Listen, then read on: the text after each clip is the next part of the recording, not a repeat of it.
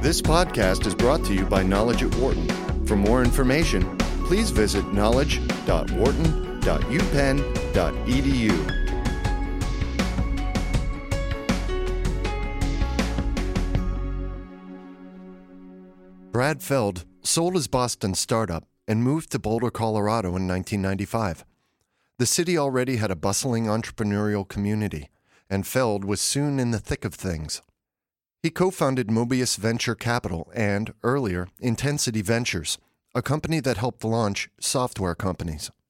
More recently, he co-founded two early-stage venture capital firms, the Foundry Group and Techstars, which provide seed funding and angel investors. A startup community has to tap its natural resources, he says. They may be physical, intellectual, or cultural, and the combination is unique, he says in this Knowledge at Wharton interview.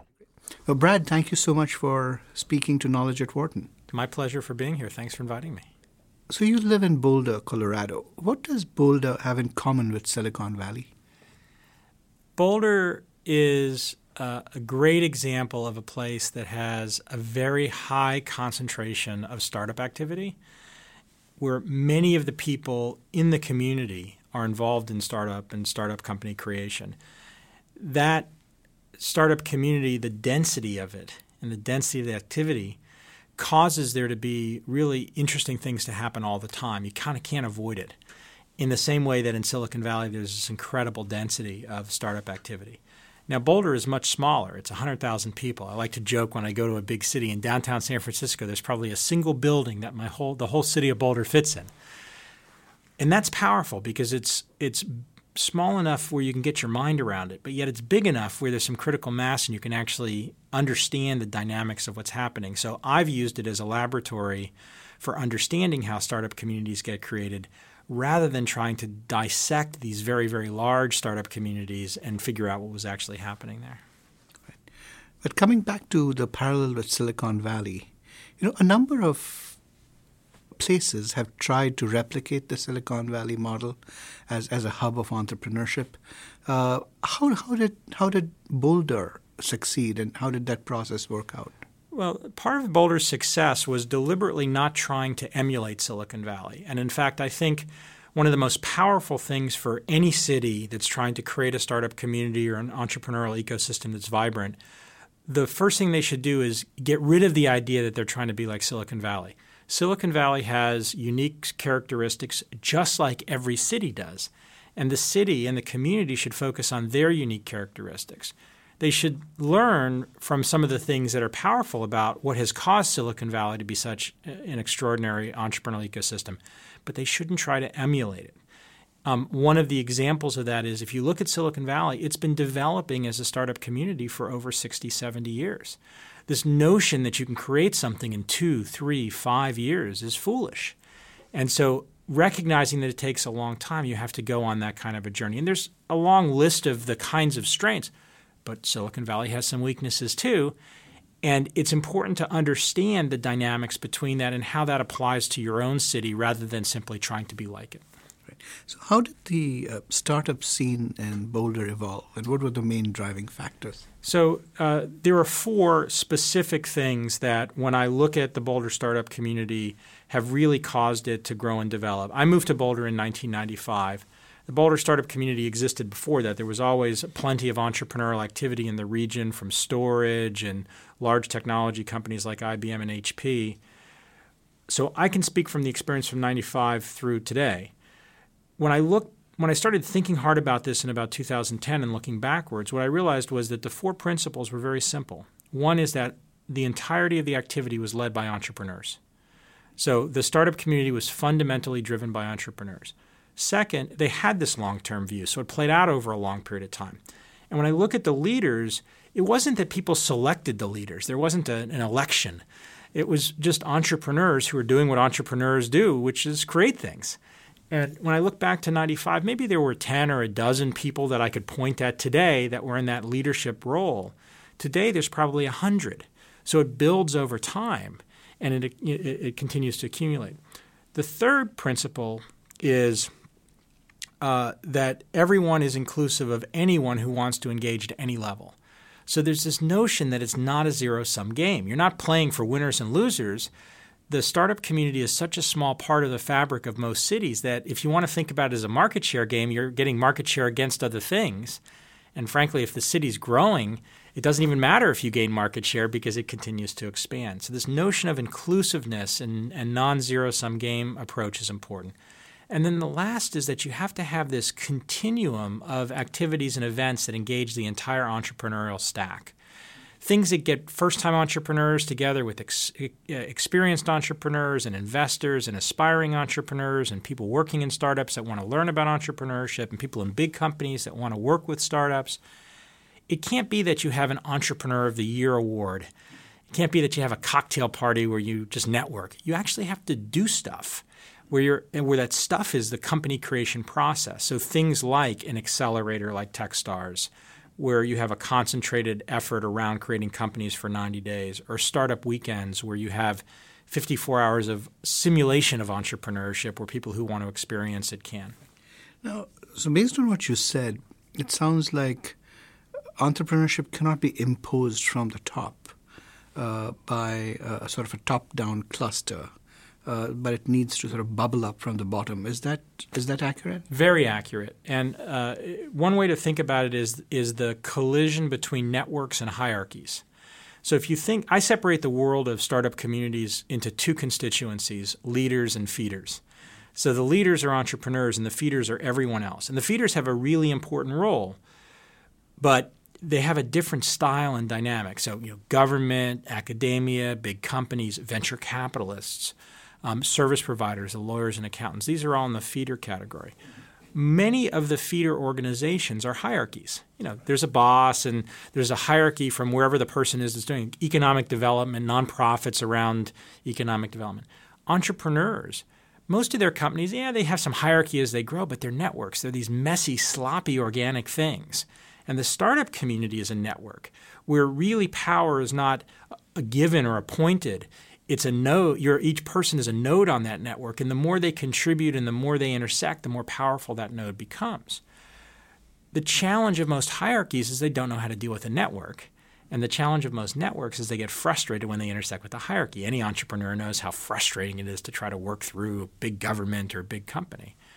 And so the magic is to figure out how to get participants in the hierarchical companies, in the hierarchical organization. So instead of thinking of it as anthropomorphizing government, take a person in government who is motivated to be part of the startup community and make them a node on the network. So you intersect this notion of hierarchies and the networks.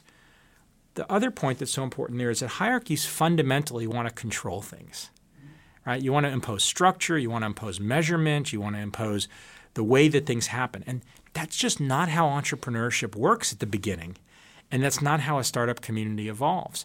So the efforts to have these planned startup communities or to have these clusters that are organized and managed by some function of government doesn't work for a number of reasons, including time horizon.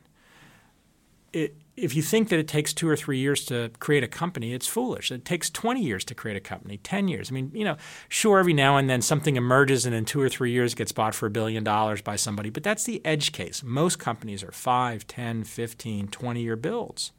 The startup community needs that kind of 20-year time horizon. Most of the feeder organizations function differently. University functions in a 1-year time horizon, and I like to joke that they have summer off. Right? Government functions in 2 to 4 year rhythms with an election year. So really they're functioning for 1 to 3 years, not 20. Big business, quarterly, annual rhythms. So you have to be able to transcend all of the ups and downs in the shorter term measurement when you're building the startup community. So what's the right way then for leaders to work with feeders? There's a lot of different ways. And I actually think that the most powerful thing is for feeders to figure out how to work with the leaders, which is, again, bottom up, right? Right. So right. The leaders, and I'm a venture capitalist, so I like to say my job is to help and support the entrepreneurs. I can play a leadership role, but my organization can't be the leader. And so within these feeder organizations, individuals who want to play leadership roles can, and they become part of the fabric of the startup community and part of the leadership, even if they're part of a feeder organization. Learning how to do that, learning how to have a longer time horizon, learning how to engage without near-term measurements to justify your activity is super important. The other thing that's the opposite side of the coin is that the entrepreneurs have to be inclusive of those people who want to participate. So this notion of inclusiveness is critical, because if the entrepreneurs say, oh, that person's from government, they can't be helpful, you're missing out on a huge opportunity. Or if a person says, well, that big company once wasn't a good actor, well, that's okay. The big company, forget about the big company, find the individual people who can engage and be that linkage on the network back to the big company. One thing I find very interesting is whether you look at Silicon Valley on the West Coast or Silicon Alley in New York, a lot of startups tend to be started by immigrant entrepreneurs. And this is understandable because immigrants have a high tolerance of risk. Without that, they wouldn't leave home. Yep. Do you think that the immigration policy as it exists today helps or hinders startups and entrepreneurship? I think the U.S. immigration policy is a huge hindrance of startups in the United States. I'm one of the original creators of the startup visa movement dating back to 2009. And that came out of frustration that a number of us had as entrepreneurs and investors, where we literally were in a position where we had great entrepreneurs that we wanted to invest in who wanted to start their companies in the U.S. and literally could not navigate the visa process to get a visa to be able to start their companies. And, these were Canadians, Europeans, right? It was all, obviously people from Asia as well. But when you sort of dug into it, what you realized was how brain dead our immigration process was. There's a second problem, which is that we have these immigration policies where we encourage people to come to school here, to get educated here. We give them visas for that, but then they can't start a company. They can't leave school and literally get an appropriate visa to start a company. So it's been a real hindrance, and I think it's accelerated as a problem because innovation is no longer constrained. With the web and the internet and things like this, the ability for people to be educated anywhere in the world, to be able to understand the dynamics of creating companies, all of a sudden say, I'm not going to put up with that brain damage in the U.S. I'm going to go back to wherever I grew up and I'm going to start a company there. And you're seeing very, very, very vibrant startup communities all over the world in, likely places, like India and China, but unlikely places like Iceland. And these startup communities are incredibly vibrant. And the fact that the U.S. continues to have this block on some of the most innovative participants in our society is ridiculous. So internationally, where are some of the most supportive environments for building entrepreneurial hubs? Well, I've stumbled into some really interesting places, in the work around startup communities. One that I talk about in the book is Iceland. And a number of entrepreneurs in Iceland who, after the financial crisis, when the country literally imploded and went financially bankrupt, have basically just restarted this creation process out of nothing, but out of nothing where they just said, well, let's go. And as a result, there's significant numbers of companies getting created. There was an acquisition of a technology company yesterday by a U.S. company. So you're seeing real things happening versus just the talk around it. Another place which surprised me around entrepreneurial activity is the U.K. And there's a couple of things that are happening in the U.K. And this is a good example of how government can be very effective in the context of this. There's an area of the UK now called Tech City where there's this incredible density of startup activities, again, being led and driven by entrepreneurs, but the government is shining a bright light on it and helping people understand the dynamics around it. In the UK, they have a startup visa, and they're being very aggressive about enabling that visa to be used for immigrant entrepreneurs so that in addition to having, the immigration policy dynamics, they allow programs like Techstars, which we now have a London program. If you get accepted, you automatically get a visa. So trying to encourage and focus and concentrate this entrepreneurial activity. So speaking about Techstars, can you tell me a little bit about how you support entrepreneurship, not just in Boulder, but also in other cities? Sure. Techstars got started in 2006. There were four founders, myself, David Cohen, who's the CEO, a guy named David Brown, who was David's partner in his previous business, and Jared Polis, who's now a congressman for us in Colorado, but at the time was a multi-time successful entrepreneur. Our initial premise was that we wanted to try to create something in Boulder as an experiment to see if we could knit together the startup community, get more people in the startup community, and get more startups launched that had the engagement of the local community. So we had phenomenal experience with it in Boulder over a number of years and then started expanding geographically. And the functional way we do it is that there's roughly 10 companies per 90-day program, 3-month program. We fund them with $120,000. So they don't pay us. We pay them. We take some equity in their company in exchange, usually about 6%. And then the community acts as mentors. So entrepreneurs and service providers and investors in the community work intensely with these companies to help them accelerate their process. We've expanded to Boston, and instead of making it a closed thing that we tried to control, we turned it around and made it of the city, of the community. So the investors in Techstars Boston include us, but also includes many of the angel and venture investors in Boston. So anyone that wanted to invest in it could. And the idea is that it gave everybody a stake in the outcome. The mentors were local. As we expanded to other cities like Seattle, play that kind of cycle again, where the Seattle investors are angel investors and successful entrepreneurs and the local venture community. We've now got Techstars programs running in 10 cities.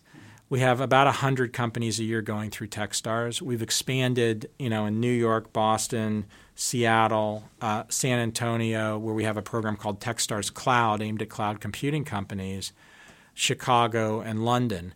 We're also now finding it's a very powerful way to engage large companies in building ecosystems around their products. So there's something called the Nike Accelerator in Portland.